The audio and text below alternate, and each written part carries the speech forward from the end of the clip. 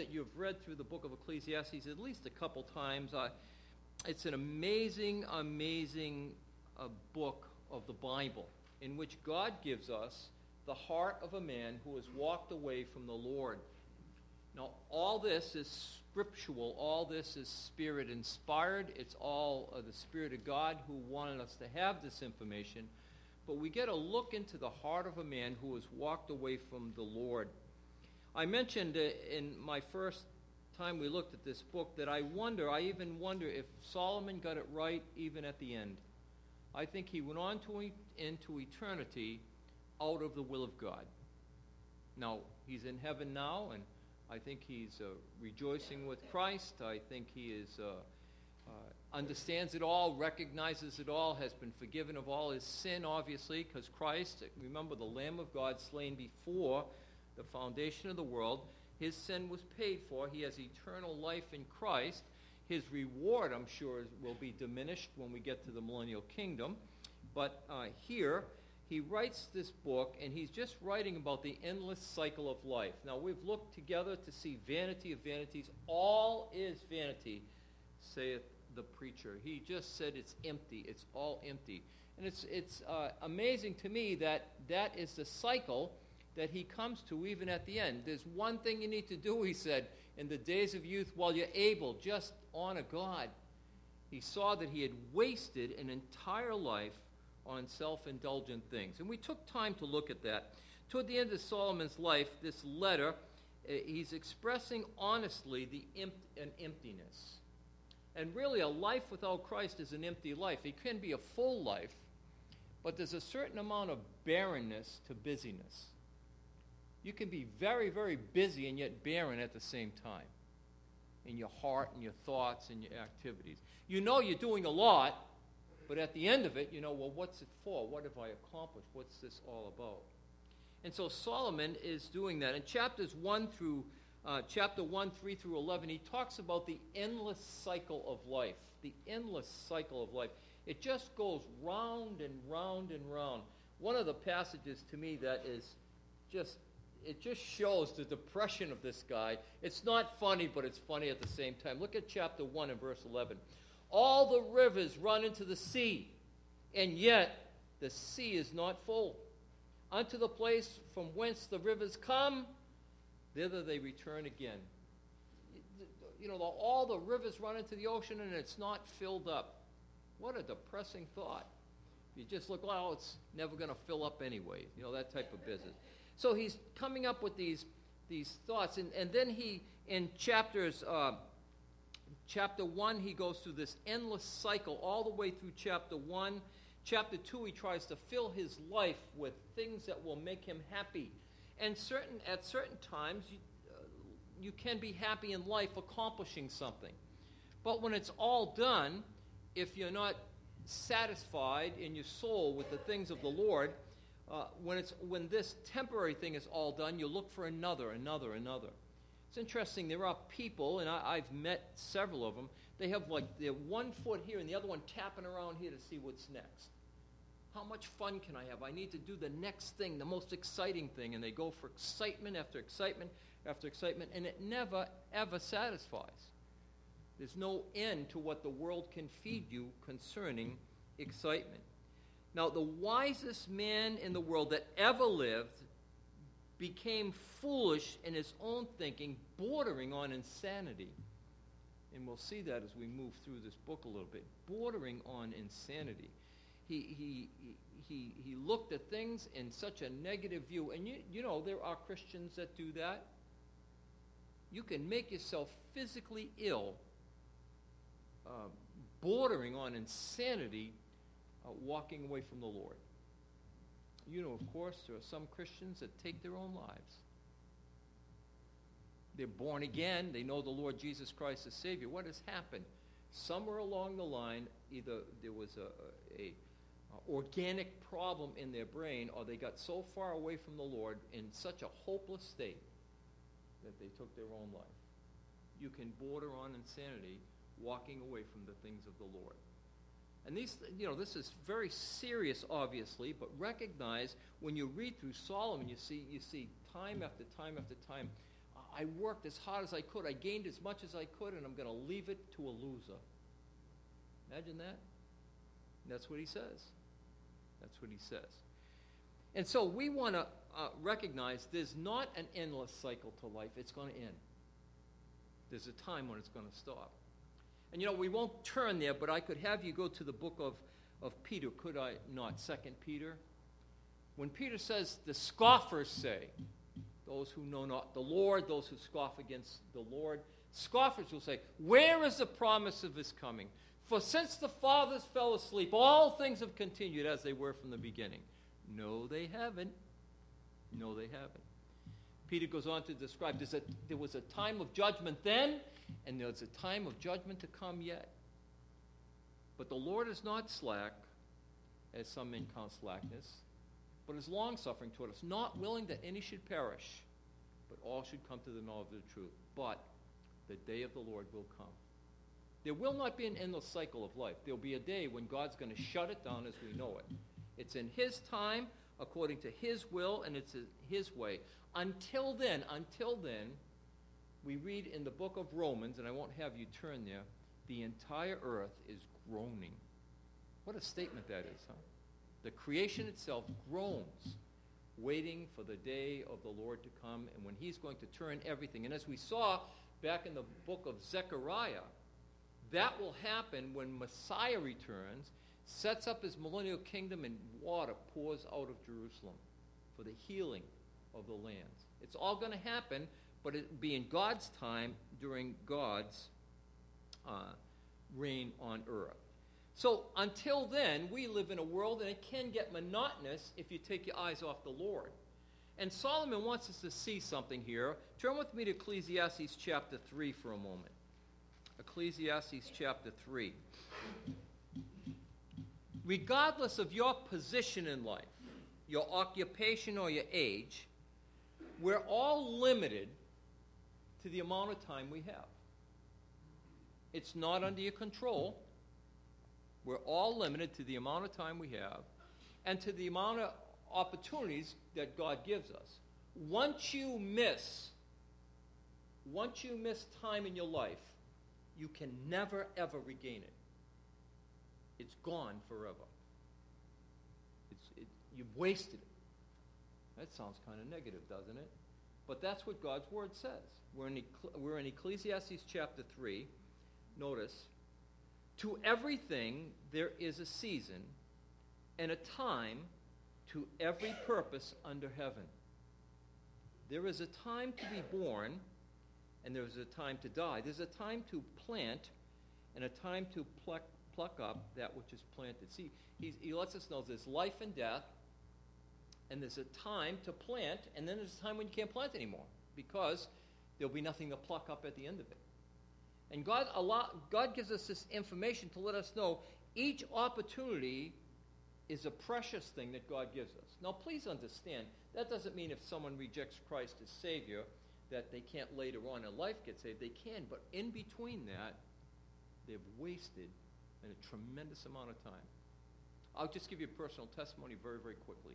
When I was in my teens, we belonged to the Roman Catholic Church as a family. We didn't participate. We didn't do anything. My parents made me go till I was old enough not to want to go anymore. But I would go to church, and just within sight of the Roman Catholic Church that I went to was a Baptist church. He was a blind pastor. He used to shovel. I couldn't imagine this guy. I'd see him walking downtown with his stick, and he would visit people in the hospital. How he know where to go and when to go, I knew none of it. But I found out later on in life he became a friend of mine, a great man of God, a wonderful man of God, has the entire Bible memorized. The entire Bible. Incredible. Ask him any verse, any place, any time, and he'll come to it. He can quote it to you. Well, anyway, I was strangely drawn to that church. I was strangely drawn to that place. And I remember wanting to go there, wanting to sit there, wanting to listen. What was this like? What was this all about? Well, I filled my life up with wrongdoing and octane to stop me from doing things. And at that moment of my life, I had made a decision, and I did not come to the Lord. I didn't bother going to that church. Now, please follow through with me.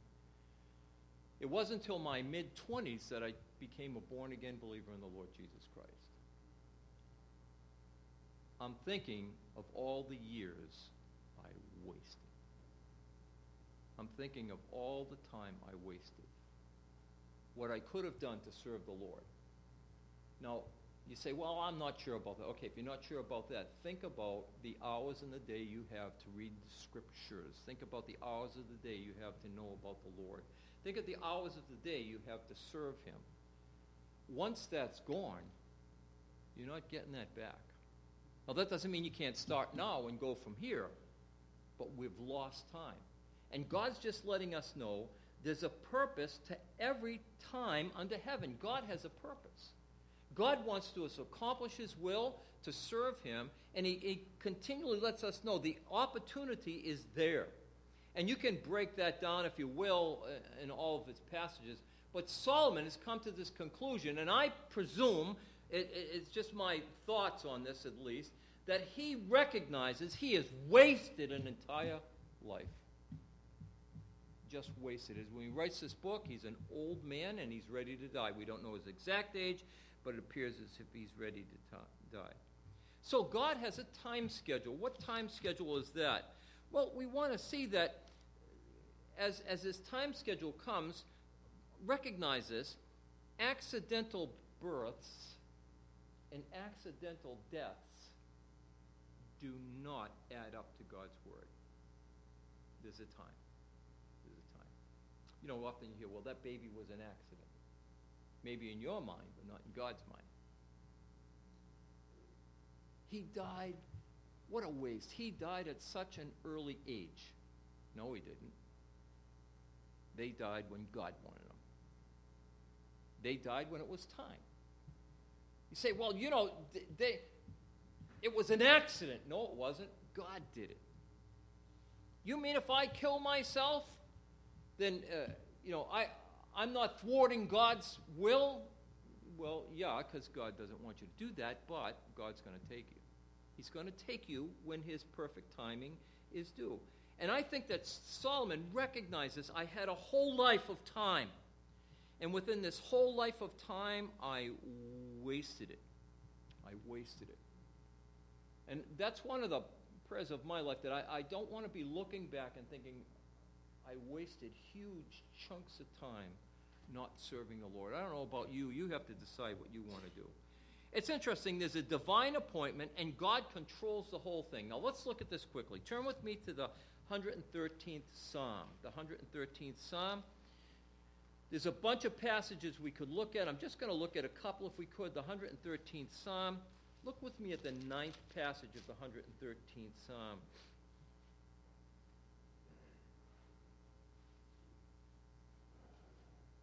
That is not the right psalm.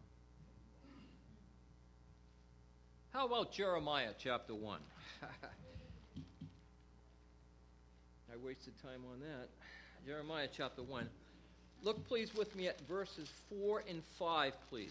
God has an appointment for each and every one of us in the book of Jeremiah chapter 1. Look at verses 4 and 5. We're familiar with Jeremiah, obviously, from our readings together. But we know that God was allowing Israel time. He's allowing them time. But God said the time is going to end. At one of these points, the time is going to end. So we had 40 years of ministry of Jeremiah. And at the end of that 40 years, or just toward the end of the 40 years, God said it's over. It's time. Nebuchadnezzar is coming.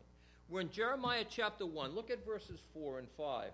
The word of the Lord came unto me, saying, Before I formed thee in the womb, I knew thee, and before you came forth out of the womb, I sanctified thee, and I ordained thee to be a prophet unto the nations. See, God had a time period in the life of Jeremiah. God had a time period in the life of the Apostle Paul. It's hard for you to kick against the goads. I have been calling you. I have been if you would, drawing you, Paul. You would not come, now you will come. And God knocked them apparently off a horse. It was time. And there's a time period, my time period. as I mentioned, I got saved in my 20s. There's a time to everything. God has a purpose in life that he wants us to serve him and to give him that life which he deserves. Remember, you were not bought with corruptible things, silver and gold, tangible things, but with the precious blood of Christ. Therefore, your whole body, soul, and spirit belongs to him.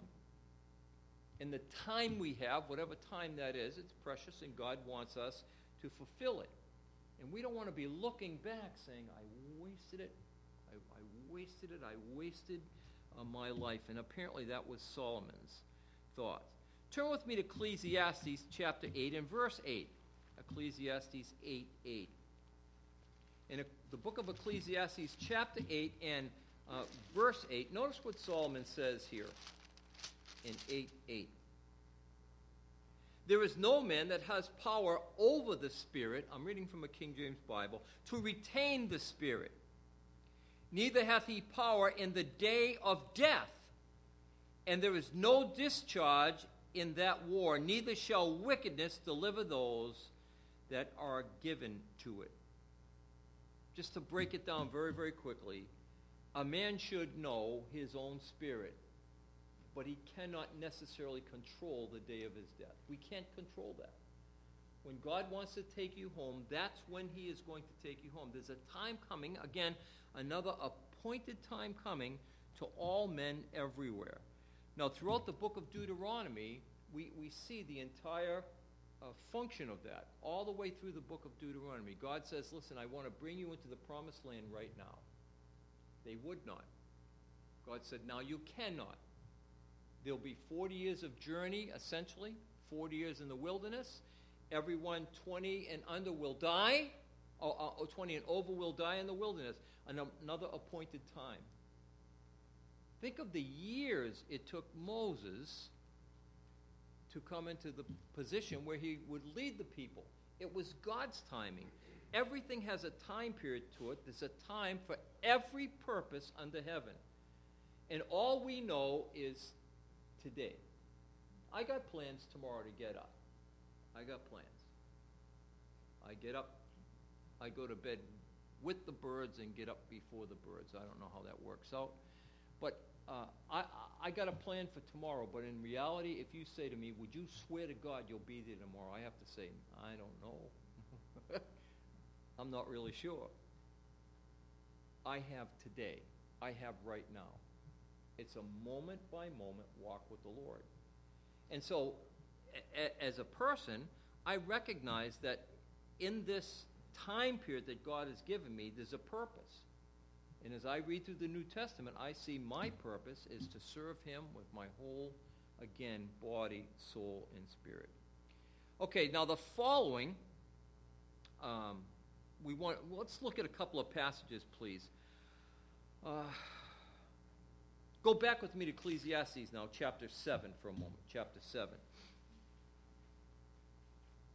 Ecclesiastes chapter 7. In Ecclesiastes chapter 7, let's pick it right up if we can, right in verse 12. He says, picking up in chapter 7 and verse 12, for wisdom is a defense, and money is a defense. But the excellency of knowledge is that wisdom giveth that wisdom giveth life to them who have it. Now, wisdom is a defense. If you're wise, we're not talking about necessarily spiritual wisdom, although that should step up another notch. But if you're wise, it's a defense in life. I shouldn't do that because that will get me in trouble. I should do this because this is beneficial to me. And money can buy some things, can't it? Money can buy defense. We see some of these criminals, just outright murderers. They get this defense attorney that is a well-known big gunslinger defense attorney, and he can reduce their sentence, get them off in some cases, even though they're just plain murder. So money can buy. Money is a good defense at some cases, and knowledge is a good defense. But God wants us to see that his wisdom is better than all of it. Now, this is coming from a man who was the most intelligent man that ever lived or ever would live. He recognized that. And yet, his wisdom, the wisdom that he was supposed to show forth, was not there. He turned it all over to a life of a lasciviousness, a life without restraint, if you would. And so as we're reading through this whole business of Solomon, look at what he says about wisdom. This is wise to do. And then he talks about knowledge. To have a lot of knowledge and no wisdom is not wise at all. We record all the way through this entire book wisdom and knowledge. Knowledge, of course, we read in the New Testament, is the possession of a fact. I own a fact. I have it. I recognize it. Wisdom is the application of that. And though Solomon was filled with knowledge, he wasn't filled with much wisdom. Why? Because he had turned it over to a lascivious lifestyle. He turned away from the Lord. Remember, he loved many women. He lusted after them, and it says there, the women turned his heart away from the things of the Lord. So let's look at a couple of passages quickly, just to remind us of that. Turn with me to Proverbs chapter 19. Proverbs chapter 19. Here's the wisest man in the world. He wrote the book of Proverbs, encouragement for men to seek after wisdom, to seek after the Lord. Remember, the beginning of wisdom is the fear of the Lord. He all the way through the book of Proverbs, he's writing this wonderful set of guidelines how to have wisdom, how to honor the Lord, and he rejected that very truth that he had penned for each one to read. We're in Proverbs chapter 19. Look, if you would, please, at verse 21. Proverbs 19:21. There are many devices in man's heart. Nevertheless, the counsel of the Lord, it's the counsel of the Lord that shall stand. Men think up all kinds of things, but what's a lasting truth that will not fade away? It's the word of the Lord. It's God's word. It's not what men think or what men devise. It's what God says that matters. Look at chapter 21, if you would, please. 21 and verse 29. 21:29. A wicked man hardeneth his face. That's interesting, isn't it? What happened to Solomon? In chapter 21 and 29. A wicked man hardens his face. But as for the upright, he, literally God, directs his way. God will direct the way of the righteous if a righteous man yields to him. But as far as a hardened man, he hardens his face toward any type of wisdom, any type of understanding. Verse 30, there is no wisdom, nor understanding, nor counsel against the Lord. The horse is prepared for the day of battle, but safety is from the Lord. So God's the one that controls all this business. And if you turn away from him, you will turn into a problemed life before the Lord. One more passage. Turn with me to the book of Proverbs, chapter 30. Proverbs, chapter 30. Look at verses 5 and 6. When I first read this, I didn't first read it, but when I first looked at this passage, I thought, that is such a great verse. I have it on my business cards, or I used to have it on my business cards. Proverbs chapter 30 and verse 5. Every word of God is pure. He is a shield unto those who put their trust in him. Every word of God is pure. He's a shield. Human shields can only stand up so much. I'm interested in ballistics because, you know, I like to shoot at a gun range. I'm interested in ballistics. And the police are constantly trying to come up with a new way to stop the modern-day ballistics. And they're successful until the next round comes out. This vest used to stop this gun, but then the enemy come up with a new round or criminals come up with a new round, and now it won't stop that round anymore, and they have to come up with something else and something else and something else. And that's man's shield. God's shield is far different than that. God's shield will protect unto eternal life. Not physical life, eternal life. And that's what we want to do, is put our trust in God's shield. God's word is written in stone, is it not? We read this morning in our Sunday school class. Moses threw the stones down. Don't worry about that. God's going to have them rewrite them anyway, so we'll take care of that later on. But recognize that God's word is penned in stone. Turn with me to Revelation chapter 22. God's word is penned in stone. Everything he says will happen. Everything he wills is going to take place completely and perfectly, just as he wills. And our Lord Jesus mentions this in the book of the Revelation. Notice chapter 22, verses 16 through 19. The Lord Jesus is speaking. He says, I, Jesus, have sent mine angel to testify unto these things in the churches. I am the root and the offspring of David, the bright and morning star. And the Spirit and the bride say, Come, and let him that heareth say, Come, and let him that is athirst come, and whosoever will, let him take up the water of life freely. For I testify unto every man that hears the words of the prophecy of this book. If any man add unto these things, God shall add unto him the plagues that are written in this book. And if any man shall take away from the words of the book of this prophecy, God shall take away his part from the tree of life and out of the holy city, and for the things that are written in this book. God's very serious about his word. Solomon was a man of God who was commissioned by God to write the book of Proverbs and then the book of Ecclesiastes, and we have two different aspects of this one man. Turn with me back to Ecclesiastes chapter 9, please. Ecclesiastes chapter 9. When you're looking through the book of Ecclesiastes, you're going to run upon Solomon when he begins comparing his life of profitability with that which is to come. I already mentioned, I saved up all this money. It's going to go to someone who's going to give it away. And he talks about all kinds of situations in his life where it's a waste of time. I wasted time doing this. I wasted time doing that.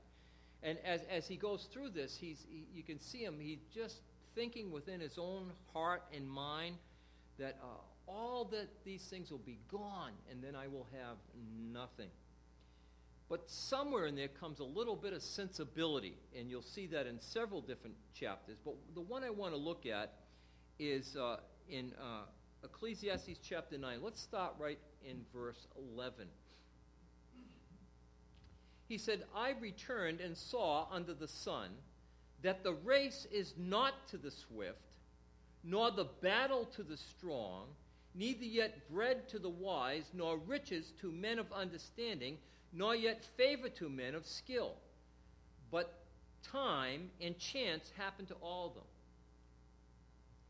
Now, although this is a negative statement, recognize sometimes, actually oftentimes, rewards are not to seemingly those who should have them. It doesn't happen. It doesn't happen. Essentially, life is not fair. It's just not fair. Did you ever say that? I remember when my kids were young, we would often hear, that's not fair. Why? Because they, as hard as we tried, we wanted to treat them all fairly, but they were different ages, and we could let different ones do different things. Oh, that's not fair. He gets to do it. That's not fair. He seemed to get more than me. Oh, that's not fair. In reality, life is just not fair, and they need to learn it at an early age. Life is just not fair. Now, you could compare that with the book of Romans. Well, as a matter of fact, why don't we do that? We just have a minute. Turn with me to Romans chapter 9 for a moment. Romans chapter 9. I know I'm breaking into the context here, but you know. God is going to accomplish his will. He wants to accomplish his will, and he will use us to do that. But let's look at this for a moment, if you could. In Ecclesiastes 9, look at verse 14. What shall we say then? Is there unrighteousness with God? God forbid. Though we think something's wrong. This is not fair. God says, verse 15, for he said unto Moses, I will have mercy on whom I will have mercy, and I will have compassion on whom I will have compassion. So then, it is not him that willeth, nor him that runneth, but God that shows mercy. God is going to accomplish his will. And though we might look at life and say, well, that's not fair, it's perfectly right in God's eyes. God has a plan. And we're not going to thwart that. We're not going to in any way, corrupt that. God has a plan. And if you don't choose to serve the Lord, or I don't choose to serve the Lord, I don't want to say that's okay with him. Obviously, it's his will that we do. But if you're not going to do it, someone else is going to do it. Why? Because God's will be perfectly done before him. Now turn back with me to Ecclesiastes 9 for a moment, please. And this is something strikes at my heart because I'm older now. Solomon lets us know that if you think that you're going to get your reward here on earth, that is a glorious reward, you're terribly mistaken. And it seems as if you want to be recognized by the world, you're going to be awfully disappointed. We live in a day of legacy, don't we? I've lived long enough now to see so many presidents, they want to make sure their legacy is intact. It is. You were corrupt then, and everyone thinks you're corrupt now. We live in a day of legacy. They want their legacy to be right. And to a certain extent, I know I have experienced Christians who want the same thing. They seem to want glory on this side of glory. They seek after it. And if you don't give it to them, they'll tell you how much they deserve it. There seems to be Christians that do that. Now, this could be disappointing, could it not? Why? Because men are fickle, aren't they? They forget. They forget things.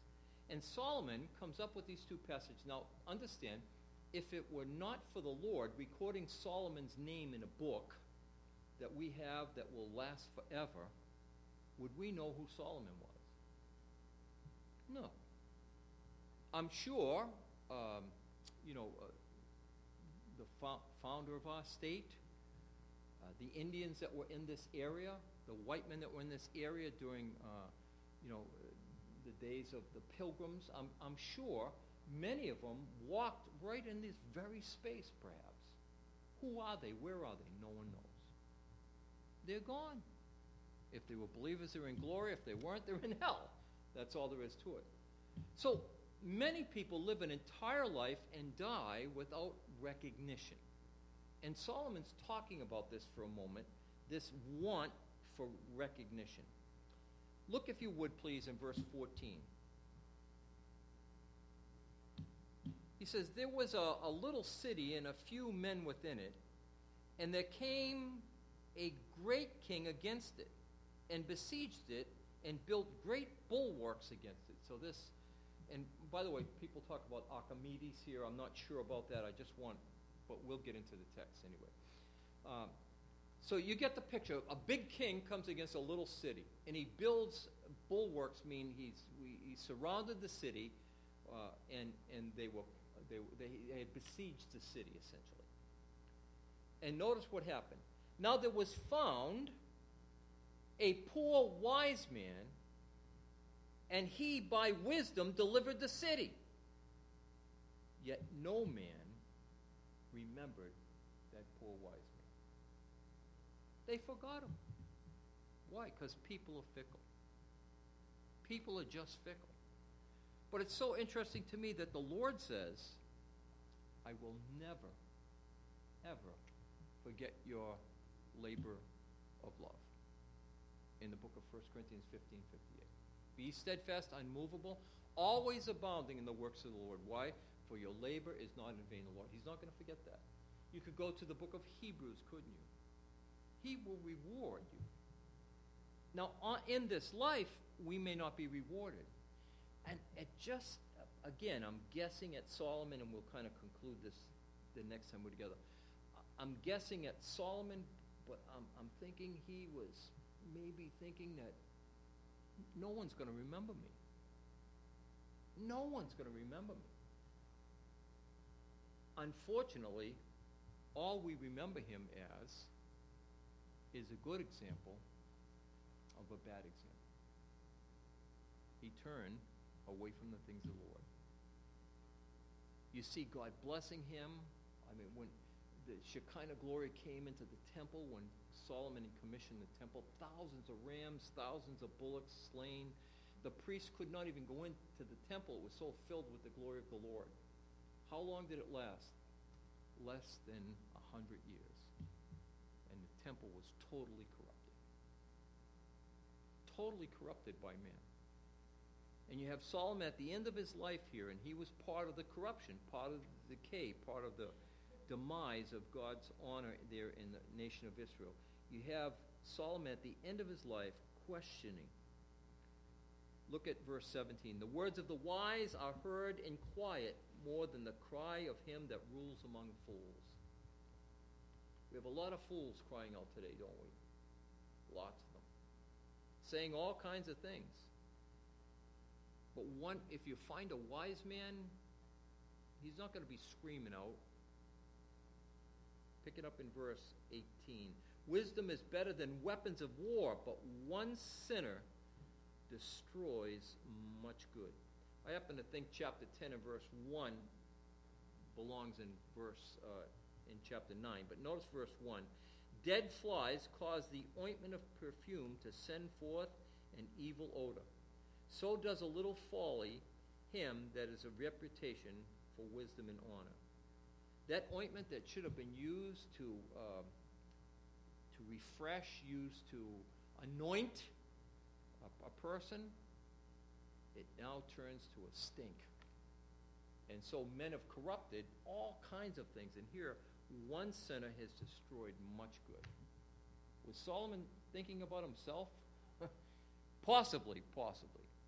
But we know the Spirit of God is just letting us know that here's what your mind and heart will be like if you turn away from the Lord and you just look at the things round about you. It's all unfair. Yes, it is.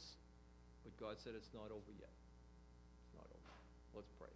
Father, thank you for this time. We look at this book of Ecclesiastes, Lord, and we can become discouraged with it. And yet, Father, it's the Bible. It's the Scriptures. You have told us that we are to see all of the Word of God. All Scripture is given by inspiration of God and is profitable. This book is profitable to us. Even to learn of a bad example. Even to learn of someone who had it all and yet turned away from you and consumed it all upon the lust of his flesh. So, Father, help us. Help us to read as we see. Help us to recognize that Solomon gives strong warning toward the end of his life concerning a life wasted. Father, help us not to look back and say that, but rather to look at it now and press forward to the mark of the high calling. Thank you for this time. We pray in Jesus' name. Amen.